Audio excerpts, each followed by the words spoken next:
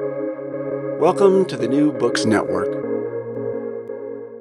Hello and welcome back to the Life Wisdom Podcast, a special podcast series on the New Books Network. I'm your host, Dr. Raj Balkaran, and I have the pleasure today of speaking with Dr. Francis Xavier Clooney. He is the Parkman Professor of Divinity and Professor of Comparative Theology at Harvard Divinity School. He's also an ordained Jesuit priest, and between his scholarship and his time on this planet and his work with profound theological texts, I have no doubt he has many a kernel of wisdom to share, and also I've had the great pleasure of speaking with him on New Books and Hindu Studies about his work. So Frank, welcome to the podcast. Thank you, Raj. I'm delighted to be with you and delighted actually to be back since we did a different conversation a few months ago. So it's really nice to talk to you again. Yes, likewise. So why don't you share with the readers maybe some of your recent work and sort of the thrust to get a sense of the kinds of things you're thinking about? Well, when you mentioned that this series can deal with kind of the interlapping between the personal and the scholarly, the practitioner and the research scholar and the like, it was an occasion for me to make a link with what I've been thinking about anyway in terms of my recent work. So I did a book in 2020 called Reading the Hindu and Christian Classics, and why and how deep learning still matters. And I was making the case there, kind of against the grain, I think, to some extent, about why we in the 21st century need to go back and read the great texts again and study them, both in our own traditions and traditions around us, why this is all very important. And a great sense of confidence I have about the importance of this kind of study. I was also aware, though, that this, in a sense, was a book in which I was saying these things with a great sense of confidence, but not really saying much about myself. Who is Francis Xavier Clooney such that he thinks these things about text, and why is he talking about text in this way? I had just done another book, which by coincidence came out last year also, Western Jesuit Scholars in India. And it's 15 essays that I had written over the past 35 years, collected in one volume, found from obscure journals and so on like that, in some cases. Looking back at the almost 500-year history of Jesuits in India and what those Western scholars, I wasn't writing about the Indian Jesuits, but mainly Western scholars, what was the encounter about? What was it from the 16th century to the 21st century, studying, encountering, engaging Hindu-Christian conversation and the like? And in looking at that, it struck me that in some ways, oddly, because I am a Western Jesuit who studies India, looking at a period that has closed, and that this great period of the Western scholarly religious study of India is kind of over with. So it struck me on both levels, both in terms of the 2020 book, Reading the Hindu and Christian Classics, and my confidence in study and needing to say more autobiographically about that. And then also in terms of looking back over the past 500 years, where are we now when it comes to this kind of Hindu-Christian exchange and so on, needing to say more about that and what I would think would be the future. I would just add two other points. I mean, one would be then suddenly 2020 happened.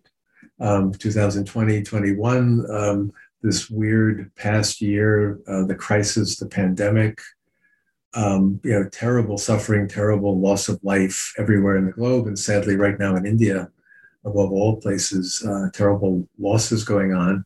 But all of us, it forced us, even if we're healthy and well, to stop and think. Everything came to a stop, and we're not traveling, teaching only on Zoom. Everything kind of goes to a standstill. That is a great moment for introspection, like what is this all about and why am I doing this? Coupled with, sadly, in the United States, racial tensions, Black Lives Matter, realizing the deep injustice embedded in our cultural, social system, and saying, are we able to do something about this? And then does my scholarship have any effect on that? Does it relate to that in any way, this crisis? And the environmental crisis and the fairly awful political situation also in the United States, with an unreconciled former president who still thinks, he claims at least to think he is president, and the breakdown of civil discourse. So these kind of, retrospective on my own work, and then the crises in our country, crises in our world. And then on top of that, the last thing I'll say just to get started is I turned 70 last summer. And that may be an age when, what does the calendar matter, but nonetheless an age at which you say, okay, what is this added up to? What have I done with myself all these years? And then however many years I have left, who knows how many years of health and productivity one has. In light of all these past years, what are the next years going to be like? So all of this kind of weaving together in terms of thinking about what I've done, why I do it, and why, if it matters in the 21st century. So all of that's kind of swirling around in my head, and that's perhaps the kind of thing we can talk about. Well, there's a number of themes there that strike me as pertinent, and themes that press up against my own life and work in this bizarrely unprecedented but fulfilling path as an online educator of Indian wisdom traditions and self-employed academic and yada, yada, yada. But at the crux of what you're talking about, there seems to be this interplay between experience, embodied, personal, subjective, spiritual experience, and our objects of study. And while it's counterintuitive to everybody outside of our discipline, very much it's not within our discipline that there is this sort of demarcation between a scholar and a practitioner, however artificial an emic versus an edic perspective. And this is something that we touch on in a number of interviews. Part of the reason why I decided to innovate here and launch the Life Wisdom podcast is because I have the mixed blessing of having been born an old man, and I'm slowly starting to feel my age. not to undermine the fine education of the School of Hard Knocks that was required for me to learn what I needed to learn, at least this time around. But these are really important questions that you seem to be really way ahead of a curve from my perspective. The extent to which scholars should include their own personal insights and experiences, the extent to which scholarship should engage what's happening in the world around you. This just seems to be so against the grain of the way the ivory tower has functioned for decades. Would you agree with that? I think yes and no. I mean, I think on the one hand, when I think back to when I started going to academic conferences back in the mid-1980s and the like, there's actually more comfort now with talking about autobiography and the like than there was then. So it's not as counterintuitive, because I think for 100 years or more, scholars, the academy had tried to say, let us depersonalize it, let us neutralize it, let us make it totally objective so that we don't have to have the intrusion of people's biases and prejudices and so on. And I think in the past 30, 40 years, we've become more comfortable again with the idea, well, that's inevitable, that's going to happen. And therefore, if we face up to it, then we do better rather than by pretending that we're totally neutral. But what I think is also at stake, the other side of it would be, my perception is in the academy today, you still have scholars who want total objectivity as if the study of religion was one of the hard sciences or something like that. You have others who say, well, because it's autobiographical and because it's personal and embodied, therefore it's all about embodiment. It's all about social location. It's all about power. It's all about relationships. And things written by people long ago become increasingly irrelevant because they lived then and there, and we are now contesting these realities here.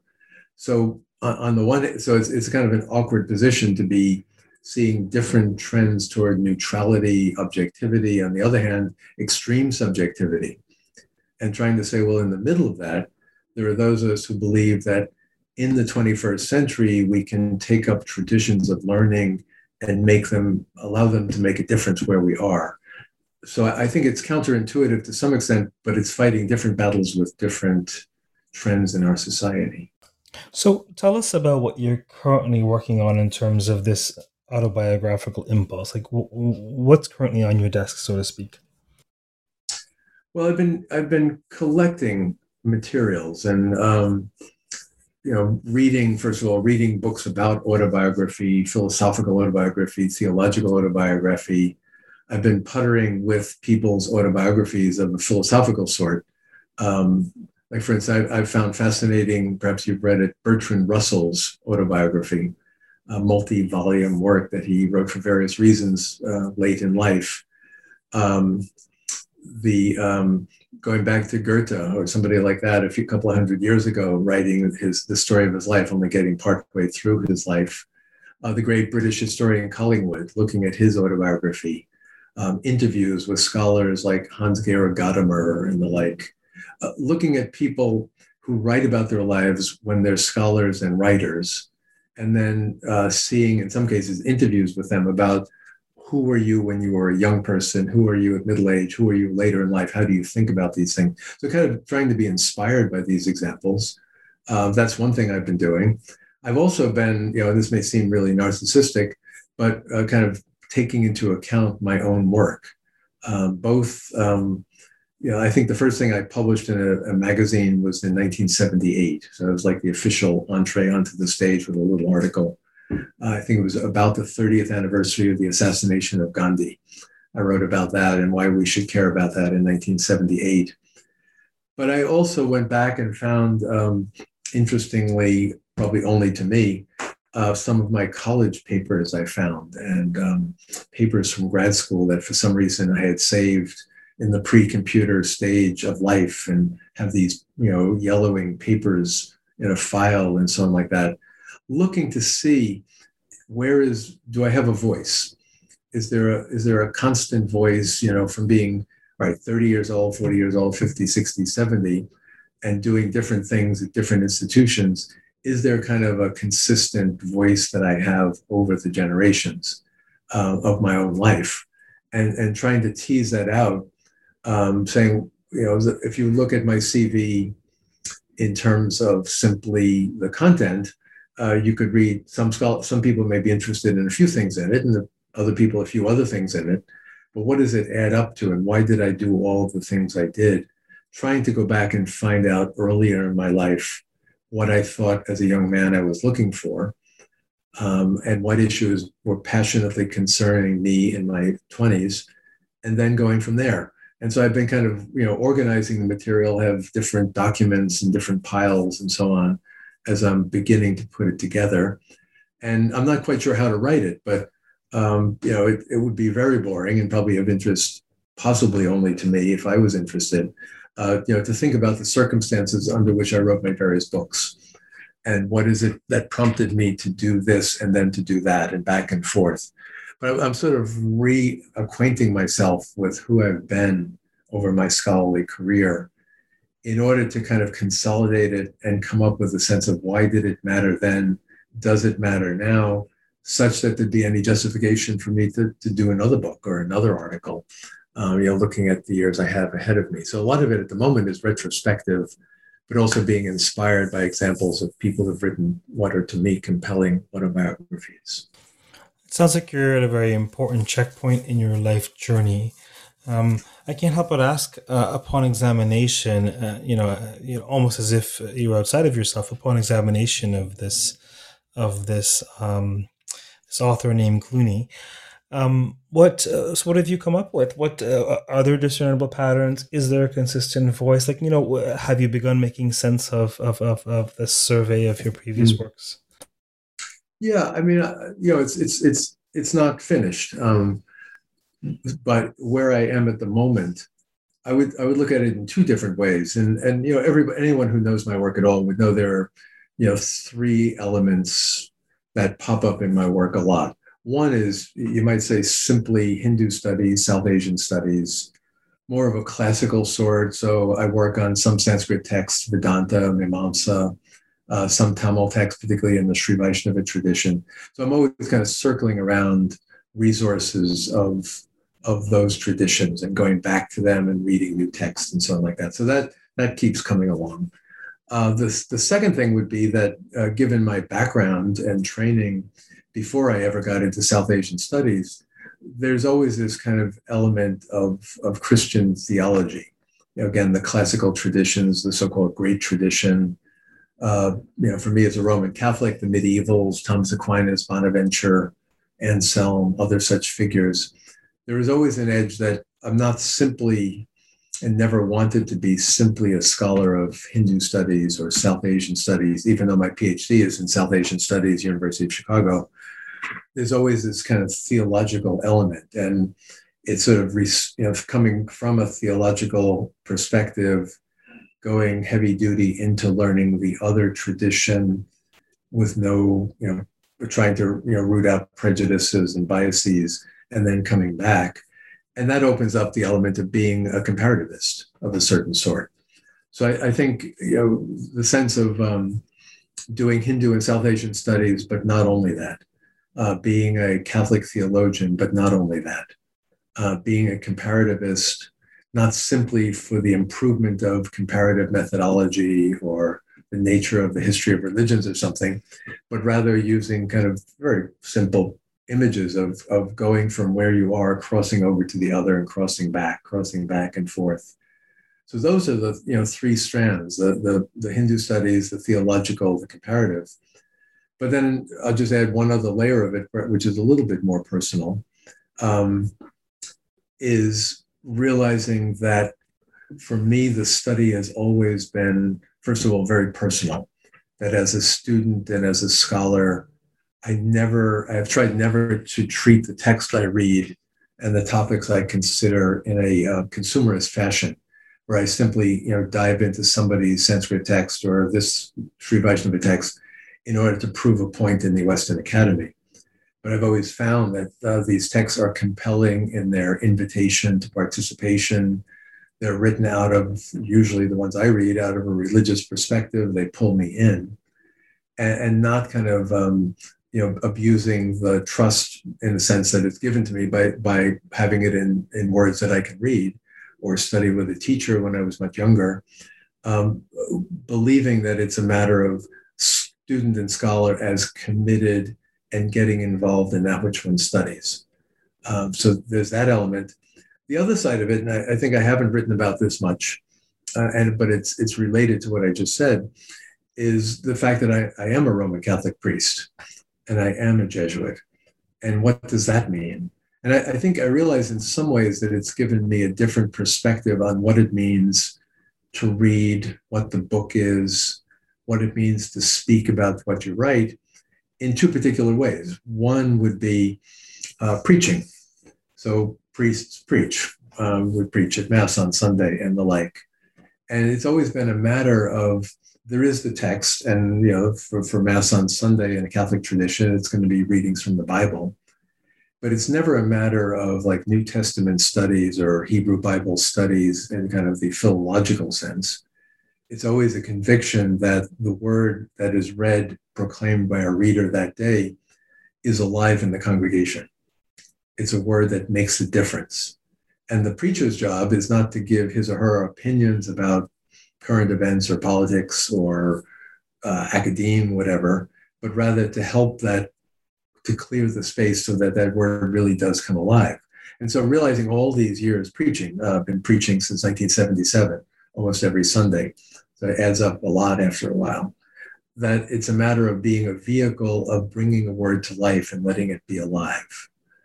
And that way of seeing, it's not that the ancient text is somehow an alternative to living in the 20th and 21st century. But you go back to biblical texts, and by analogy, Greek texts, Roman classical texts, Sanskrit texts, Tamil texts, Chinese texts, and so on. You go back there not because you want to live there instead of here, but rather because you believe that there's a way that these can be brought to life and spoken again. The other side of it would be, of the priest thing, would be at the Mass is also the ritual at the altar, where saying certain prayers in certain ways over bread and wine bring about a sacramental reality.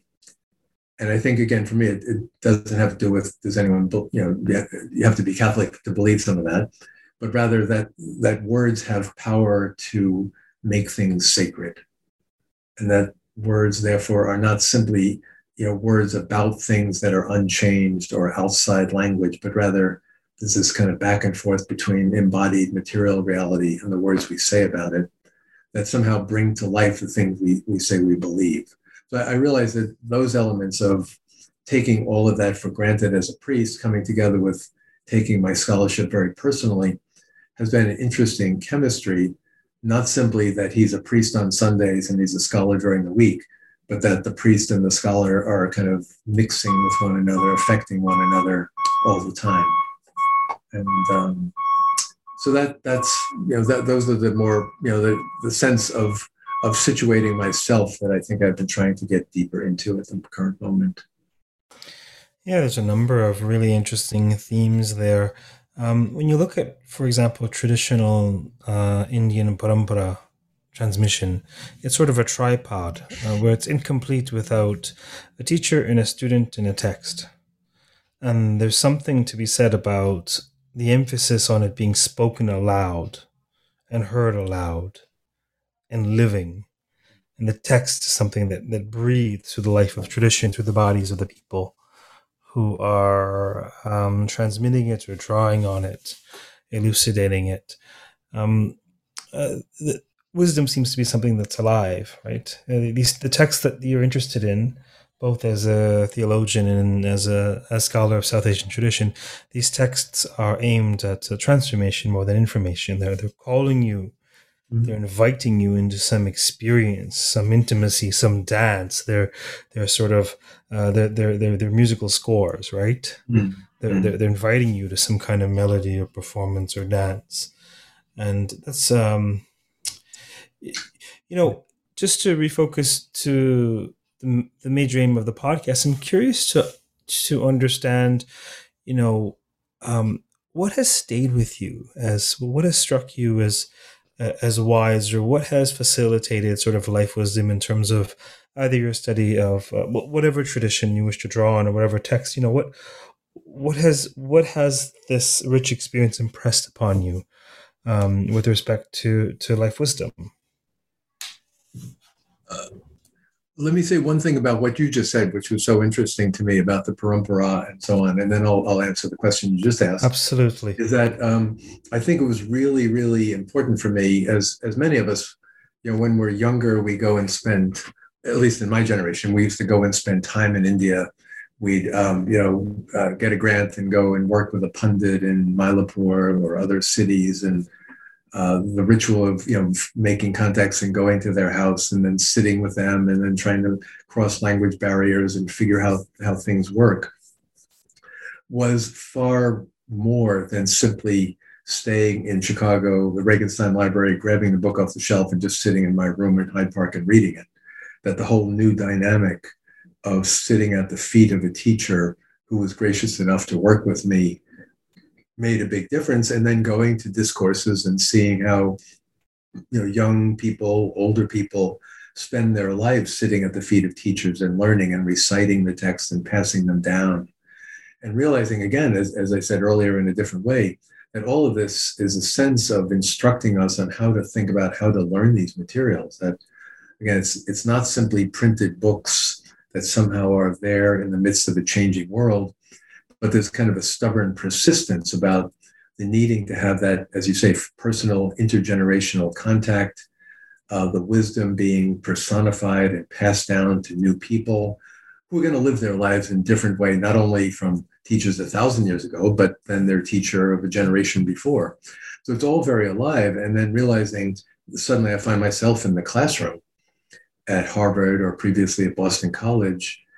What do I think I'm doing? I'm not a traditional monastic Christian teacher, and I'm not certainly not a pundit of any sort, but rather the idea that in the classroom, that living connection with students and figuring out how to make this knowledge come alive for them is another example of the parampara. That it's not simply degree getting, do these courses, get these grades, get the degree, and then move on. But there's this kind of personal connection that I think is very important. So all of that, I think, comes to life for me out of the words that you said. having said all that, I think I blanked for a moment on what was the question you asked me? No, it's organic, much like the wisdom and the text about which we're speaking. This conversation lives, and it's a Yeah. power of just responding to each other in the moment, because that's what a real conversation is. And now I feel inspired to share with you. It's the same with me when I lead tutorials at the OCHS, or I get undergrad contracts every now and then, or teach adults online. The In some spaces, you're teaching from within a tradition. Someone's coming and saying, I want to learn how to use these texts in my life. But irrespective of that, whenever you're teaching about these traditions, as opposed, whenever you're learning about them rather than from them, nevertheless, there is the even when I teach, anywhere I teach, I think it's that parampara piece that it comes with me as a methodology, not as content. But my job is to reach these people where they are and to facilitate a realization of what this tradition's about. And it's taken me a bit of time to realize. It hit me like a ton of bricks just a couple weeks ago that maybe it's obvious, I don't know, but for me, it hit me that scholarship for me is about teaching. Publishing is about teaching. Mhm. Speaking is about teaching. It hit me like a ton of bricks that all these things I enjoy doing, why do I enjoy doing them? Because I can serve as a bridge between knowledge and someone else's understanding, and in so doing, only learn from the students, only learn more deeply about the very thing that I'm professing to know something about. And it's just hit me like a ton of bricks. I'm like, oh, it's all teaching for you. That's why you enjoy this stuff. So, like, it was, and teaching is human interaction for me. There has to be some kind of live dynamic piece. Just a very short anecdote. I had Nick Sutton from Continuing Studies at the Oxford Centre for Hindu Studies on my podcast about a year ago, just to help promote their courses that I discovered, because I'm in this ridiculous situation of producing a lot of online content but not consuming any of it. I don't really know the courses out there. So I had him on the podcast. Our first conversation, and after, he says, why don't you tutor for us? Why don't you come in and teach some courses for us? I'm like, sure, why not? So I start the courses, and without asking anybody's permission, I said, you know what? These students need a live Zoom tutorial. So I just decided to implement live Zoom tutorials there. And now a year later, they're implementing them across the board. Mm-hmm. And for me, that's something that has to do with just as you say, standing in front of a room full of students and responding to their needs, feeding off of their energy. It's really powerful. Yeah. What did I ask you before? Oh, I was asking about, it's very vast. So really just feel free to dip your toe in wherever you like. But, what wisdom have you learned from these texts that you study, either from one tradition or the other, or something common to both? It's very open-ended in terms of practical life wisdom or kernels of insights that have been impressed upon you through your rich study of these texts. I think with either my own Catholic tradition or, again, Vedanta or Sri Vaishnava tradition, there is a sense, and to put it in very standard, very obvious words, that there is sort of the pratyaksha anumana element of experience and reasoning. But if these are religious texts, there's also the Shruti, the revelation, some other element that comes into play that is only known through the transmission and the tradition that can be truly transformative of the world.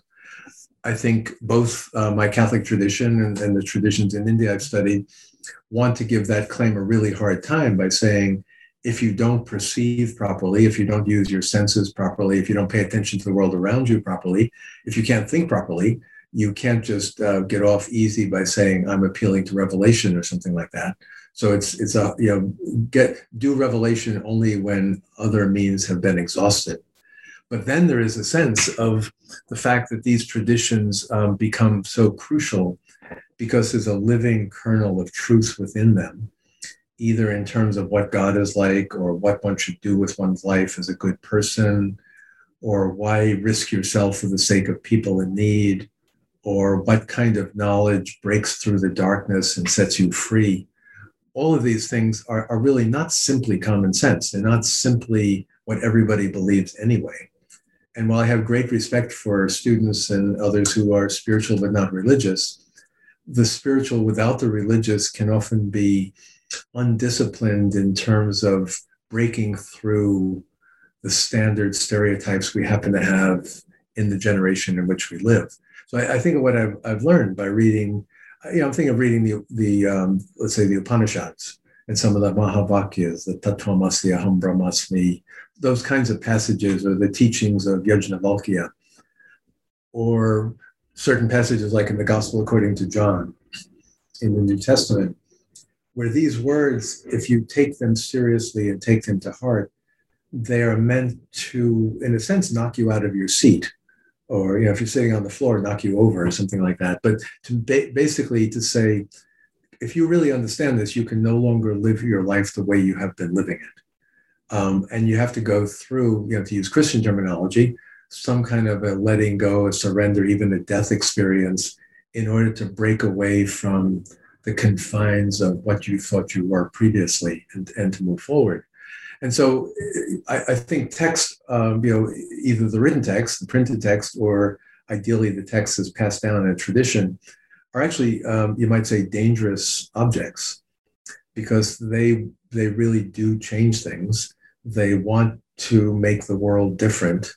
And the vehicle of making it different is, they have a reader, and then they catch the reader, and the reader can't get away. It comes in.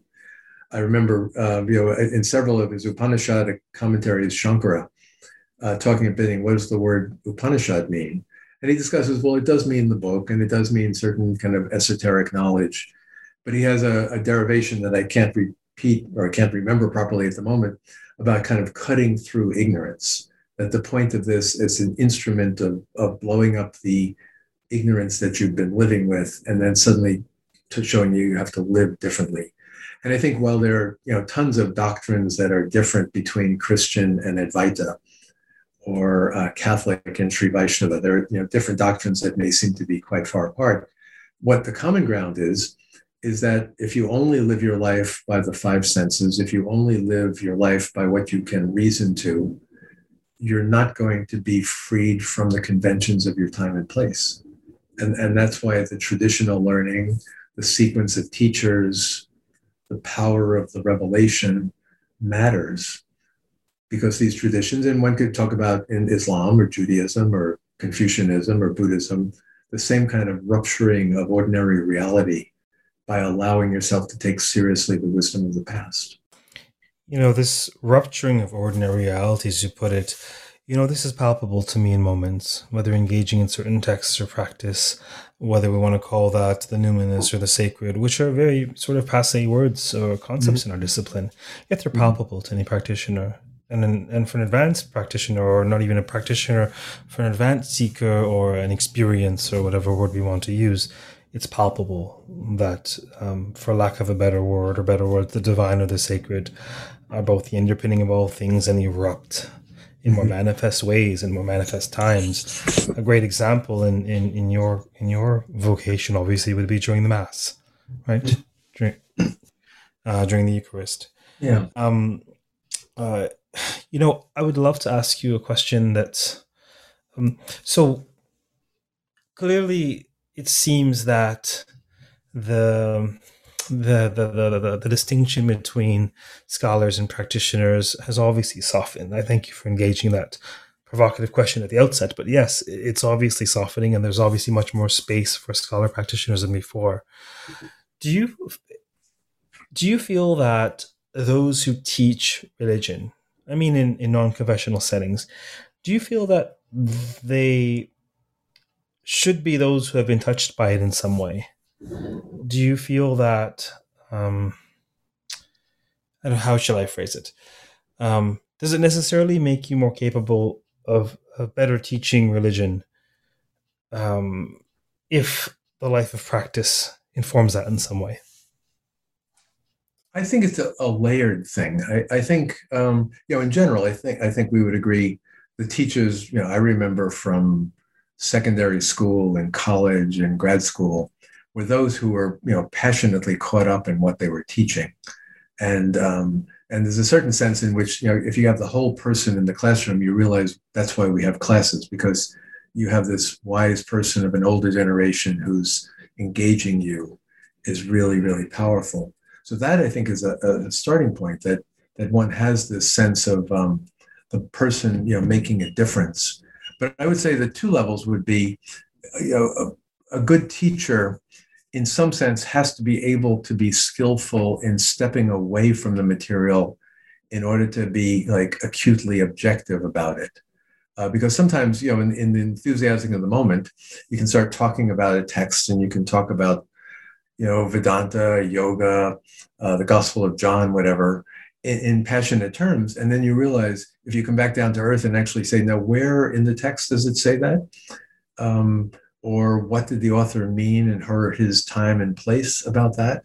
Often it can lead to, again, a different kind of rupture, like, do you know what you're talking about? And, have you studied the material carefully? And so that kind of objectivity is really important, where if I'm reading a gospel passage, let's say with a student, or if I'm reading a Sri Vaishnava text with a student at Harvard, and there are critical questions come up that show that there are incompatibilities or problems or historical puzzles in the text, I would be a very bad teacher if I kind of just covered them over and said, oh, don't worry about that. That's all not important because the main thing is blah, blah, blah. And I'll say something inspiring to you. You have to be able to deal with the nitty gritty of critical scholarship as best we can. But on the other hand, if it's only critical scholarship, and I've seen this operative in many an academic setting, you end up being a kind of a deconstructionist in the bad sense, where you can take things apart and do the archaeology, but you don't have any good message or narrative about why would we care about this? Why does it matter? You end up being a specialist in something from the 1st century or the 3rd century or the 5th century in some part of the world, and you've stripped away all the varnish and all the romanticism about it, but you haven't put it back together. And I think this, amusingly, not amusingly, but seriously, but ironically, I find this to be the case in biblical studies. The vast amount of study that is done of those relatively very small New Testament, let's say, and the justification of that, and the many journals and the many, many books and new commentary series all the time and all that, unless there's a good storyline there about, like, why does this matter? It's not going to really pay off anymore. And so on the one hand, the scholars have done incredibly good work about putting the Bible back in its historical context and stripping away mythology about it. But on the other hand, unless the story is told, it no longer is obvious that people should read, this little book anymore. And the same with the Bhagavad Gita, or the same with the Buddhist Sutta. The ability to take it apart and to be unromantic about the traditions, and then the ability with a certain passion and enthusiasm to say, and I care about this, and I'd like to help you care about this, because if we get back into it again with our eyes open, it can be transformative.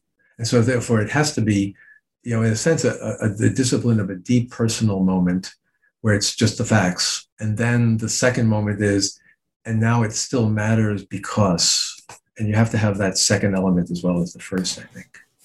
I find it so profound that with very different experiences and very different contexts, we've arrived at, from what I can hear, precisely the same methodology in teaching, where critical thinking maybe at large might be difficult to find, not at the academy.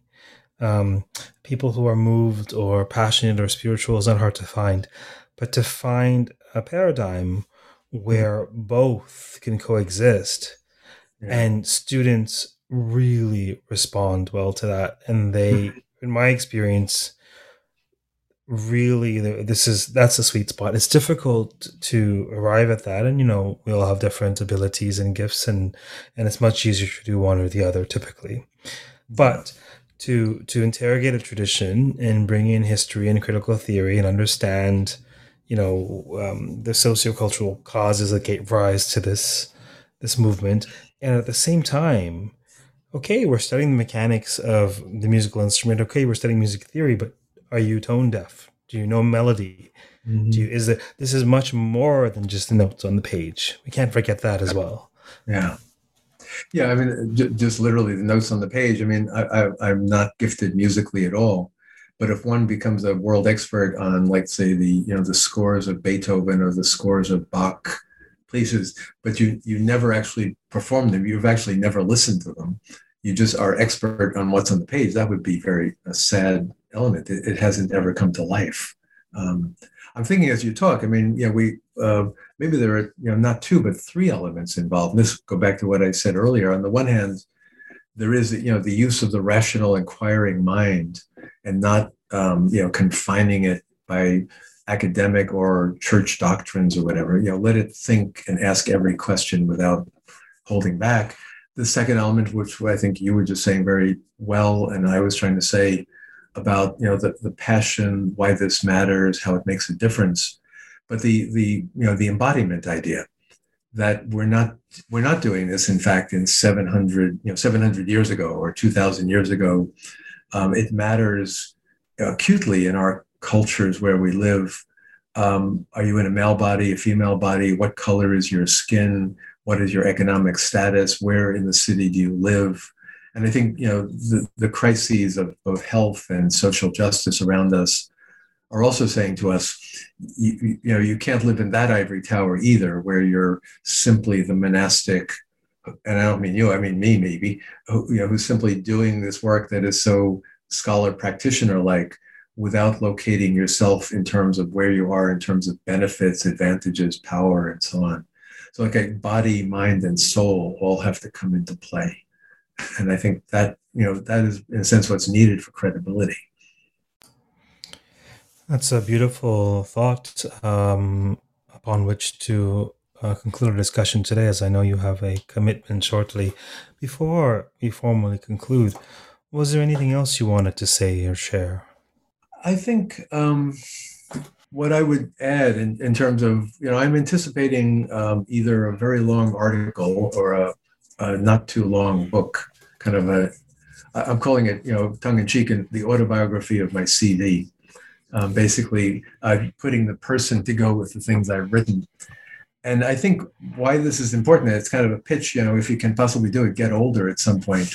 It enables you to say, I have certain values, I have certain questions, and if you're given the gift of being, in sound mind and healthy enough body, when, as I do, you reach 70, you can begin to look at your life over time and say, well, when I was 20, when I was 30, when I was 50, when I was 60, and you have the advantage of not lamenting the fact that I'm getting old, but rather saying, I've lived long enough that I can take advantage and look back and see myself. And then by extension, of course, the traditions of which we are part over, much, much longer periods of time, that time becomes a teacher too.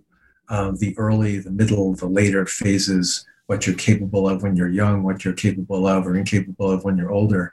So just the advantage of this, and even if a listener was 22 years old or 42 years old, to be able to say, begin to be conscious of how you have changed over the decades, and be aware that time is a teacher, just as place, just as text, just as experience of other sorts. All of that, I guess, would be part of it. The history of oneself is a gift also. Thank you for your words of wisdom. Thank you for asking insightful questions, and as always, being a wonderful interviewer. I had the easy job, I assure you. Thank you. So for those of you listening out there in the timeless time of podcast land on the internet, we have been speaking with Dr. Francis Xavier Cooney, who is Parkman Professor of Divinity and Professor of Comparative Theology at Harvard Divinity School, and has also been a practicing Jesuit priest for 50 years or so. You will have access to his profile and links in the podcast notes. Until next time, stay safe, stay well, keep listening, and keep contemplating the transformative power of ancient texts. Take care.